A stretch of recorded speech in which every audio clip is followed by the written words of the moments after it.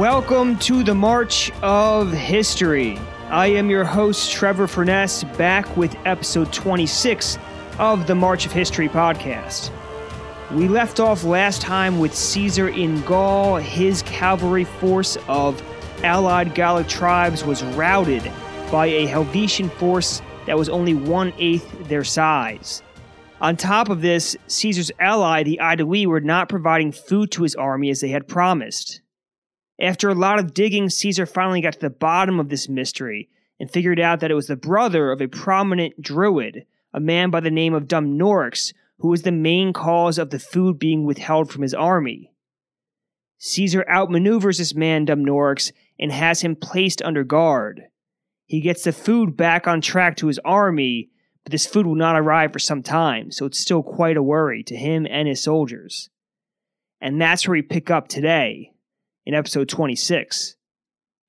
Now, later that same day, after Caesar had put Dumnorix under guard, his scouts come to him, and they tell him that the Helvetii have camped on a hill about 7 Roman miles away from Caesar's camp.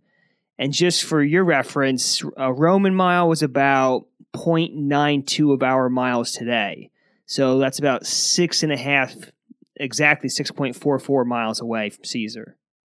So Caesar sends some other of his scouts to do some reconnaissance of the area, and they report back to him that the hill on the opposite side of where the Helvetii are camped is climbable and it is empty.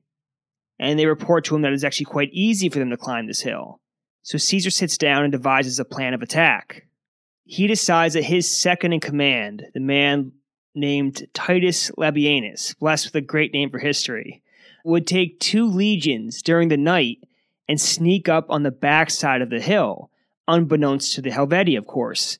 And Caesar would take the remaining 4 legions in the early morning before dawn and begin marching them the 7 Roman miles towards the enemy. Now, when dawn came, suddenly the Helvetii, who are perched and camped on the side of this hill, would see Caesar and his 4 legions approaching, and they would prepare for battle. But before they knew it, there would suddenly be a Roman army on top of the hill above them on their own hill. So now they no longer have the high ground, and they're surrounded on 2 different sides, both the front and the back, by Roman armies. A deadly trap. And here we can see the beginnings of Caesar's brilliance as a commander. He's seizing the initiative, he's being creative, he's utilizing terrain and the element of surprise, and perhaps most importantly, he is putting his soldiers in an advantageous position to win, which they will not soon forget. And so, as the plan is drawn up, Labienus departs from the camp with his 2 legions in the early morning before dawn or at nighttime, and 2 hours after Labienus, Caesar departs with the other 4 legions. And Caesar and his 4 legions march until they arrive about a mile short of the Helvetii camp. And in the Gallic commentary, Caesar even says that he later learns from prisoners of the Helvetii that he captures that the Helvetii were not aware of either army. So they weren't aware of course, the guys waiting up on the hill to ambush them, but they also weren't aware of the bigger Roman army coming with Caesar towards them, only a mile away. So this is a complete surprise. But right when the Romans are about a mile out, a military veteran, a man named Publius Considius, not a very important person in history, but a very important person to this story. This man was part of the scouting party that had been out exploring in front of Caesar's army. And he rides back at this point to Caesar's army and he tells them in alarm that Labienus is not where he's supposed to be.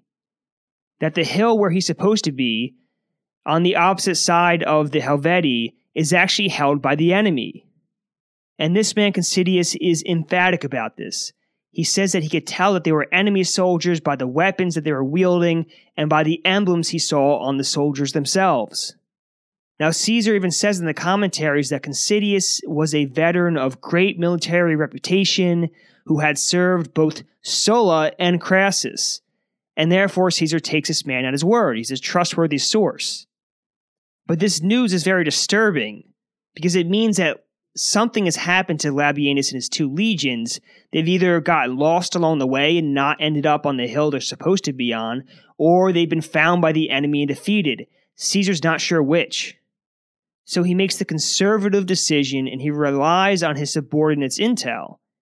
And he aborts the plan altogether at this point, and he moves the bulk of his army, the 4 legions with him, to a nearby hill, not the one the Helvetii are on, but a different hill, and orders them to prepare for battle.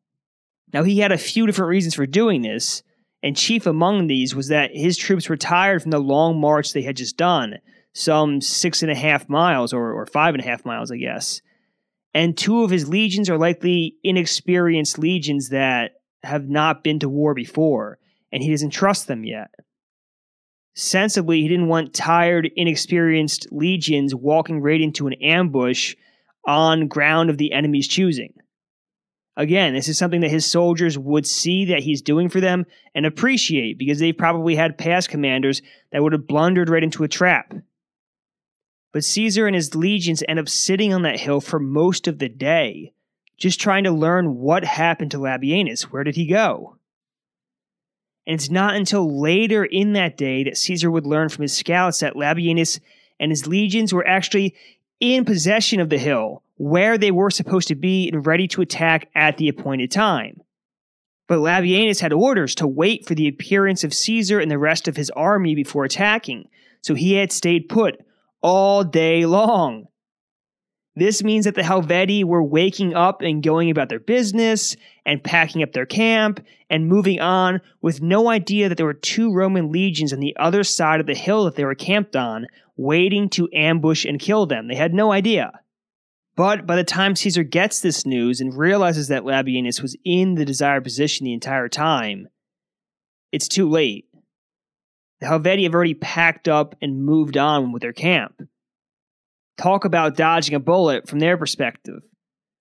And also, I just want to say a little word about the Helvetii scouts, or lack thereof. How was nobody walking around the hill that they're camped on? I mean, I get maybe it was quite a large hill if it could hide 2 armies, but still, you should have some kind of scouts riding around the hill figuring out if there's an enemy nearby. And these guys had no idea about either army approaching them. So they're definitely lacking in organization, or at least in scouting. Now, in this blunder in the commentaries, Caesar clearly passes the blame onto this man, Considius. He even goes on to say, quote, Considius had been so terrified that he had reported seeing what he had not in fact seen at all, end quote. That's direct from Caesar's mouth in the commentaries. Now, it's no doubt, Considius screwed up, but I don't know that it's fair to attribute his blunder to terror on his part. That's probably the gravest insult you could lay at the feet of an old veteran soldier, right? It could have just as easily been that his vision was poor, or that it was just before dawn and tough to see. And let's just see this from Considius' perspective for a moment. Could you imagine if you were a person like him, whose entire life is invisible to history, except for the biggest and most humiliating mistake you ever made in your entire life? To the point where 2,000 years later, people speaking in languages that have not yet been invented, in lands that you have never heard of, continents that your people have not discovered, are talking about your screw-up 2,000 years later. Not to mention a humiliating mistake that is in the part of your life that you are most proud of. He is a proud veteran soldier, and this humiliation is, exactly what he identifies as a soldier. This is a humiliation on his part as a soldier, and it's all history remembers about this man.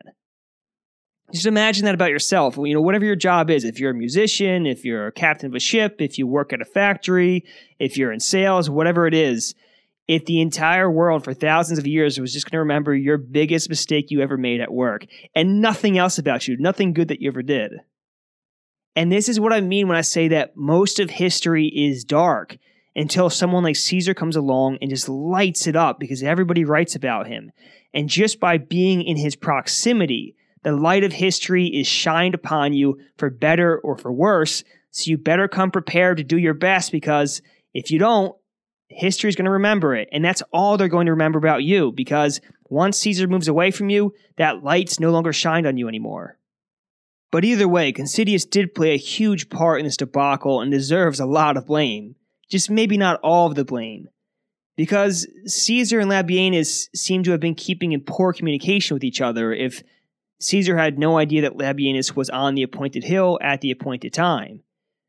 And even if communication between them was not possible for whatever reason, maybe Labienus was afraid that sending out a scout would be seen by the enemy and that would tip them off to the ambush and put his men at risk. Or maybe it was just very difficult to navigate at night, land that they were unfamiliar with. Regardless of all these things, why did Caesar not send out additional scouts to confirm sooner? Why did it take until late in the day for them to figure out that he was in the appointed spot? I mean, I'll say, just to play devil's advocate on my devil's advocate, that in his defense, it's likely he didn't want to send too many scouts out because he didn't want to risk alerting the enemy if Labienus was in position. But still, the whole thing is a debacle. And it's an example of Caesar and his soldiers not quite being in lock and step yet. This is not the well-oiled machine of efficiency that would emerge from Gaul after 9 years of constant campaigning, where they're just an absolute machine of war that just demolishes everything in their way. This is not them yet. They're still learning about each other. They're still learning about who can be trusted. They're learning about each other's styles, communicating with each other. So this is an example of kind of that early stages where they're still making mistakes. But with this debacle over, Caesar begins to stalk the Helvetii again, because, like I said, by the time he realized that Labienus was in place, they had already moved on. But as he's stalking them, he soon realizes that food should be his number one priority. At this point, he's only a few days away from the next time he's scheduled to distribute rations to his troops. And at this point, he does not have the rations to distribute to them. So let me rephrase that. In about a few days' time, he didn't say exactly how many, he says like maybe 2, maybe 3, he's supposed to distribute food to the soldiers, food that he does not have. That's a big problem. Now, the Romans were not far from a town called Bibracte, or Bibract, which was the wealthiest of the Aedui towns. So seeing this, Caesar diverts his army's course and makes a beeline for the town. And the Helvetii see the Romans changing course, and they learn additional information from runaway slaves that come from Caesar's army. And the Helvetii then change their course and begin to pursue the Romans. Now the cat has become the mouse. In the commentary, Caesar said that it's possible that the Helvetii saw the Romans fleeing and therefore decided that it was good for them to chase, or that they wanted to block the Romans from getting food. We're unsure of which, but either way, they saw the Romans running and they said, let's chase them. We're on the advantage now. And they begin to harass the Roman rearguard, much as the Romans had been doing to them only a few days previously. But Caesar's not a man who likes being put in the position of the mouse in this game of cat and mouse. So he concentrates his forces on the nearest hill he can find and has them halt there. He then sends his cavalry out to fight the Helvetii and keep them at bay as he organizes his army for battle. And that is where we're going to end for today.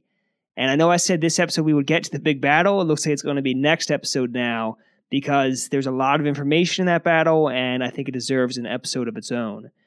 Now, in next episode, Caesar will turn and face the Helvetii, and they will, this time I promise, finally end up in open combat. And really, his first test of a true pitched battle as proconsul of the various provinces that he's proconsul of. Now, in other announcements, it seems that Spain has reopened at least part of the country to travel, and we're allowed to travel within the province of Andalusia over Christmas and New Year's break.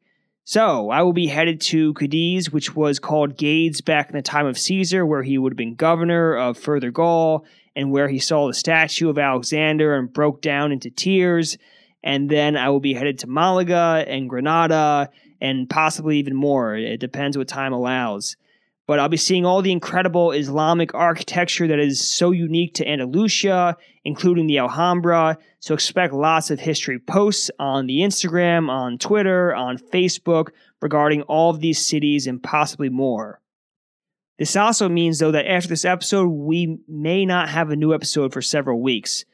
Possibly not until December 21st, though we'll see about that because I want to see if this week I can record a few different episodes and get a backlog going for you guys, and then while I'm away, put those out. That way, there's not such a big break, but we'll play that one by ear. But just know that there could be a possible break in episodes during that time, and if you want to stay tuned and find out what's happening as we get closer, feel free to follow all of our social media accounts. You can follow the Instagram at The March of History, Twitter at March_History, the Facebook if you search The March of History, and our email is themarchofhistory@gmail.com. If you want to shoot us an email as a fan or give us any feedback, whether it's critical feedback or just let us know that you like the show, either or is fine. We're happy to receive it all. Don't forget to rate the podcast if you can, if you listen on an Apple device, and subscribe wherever you listen. That way you get notifications on new episodes. And that is all for this week, and we will see you next time on the March of History when Caesar takes on the Helvetii once and for all.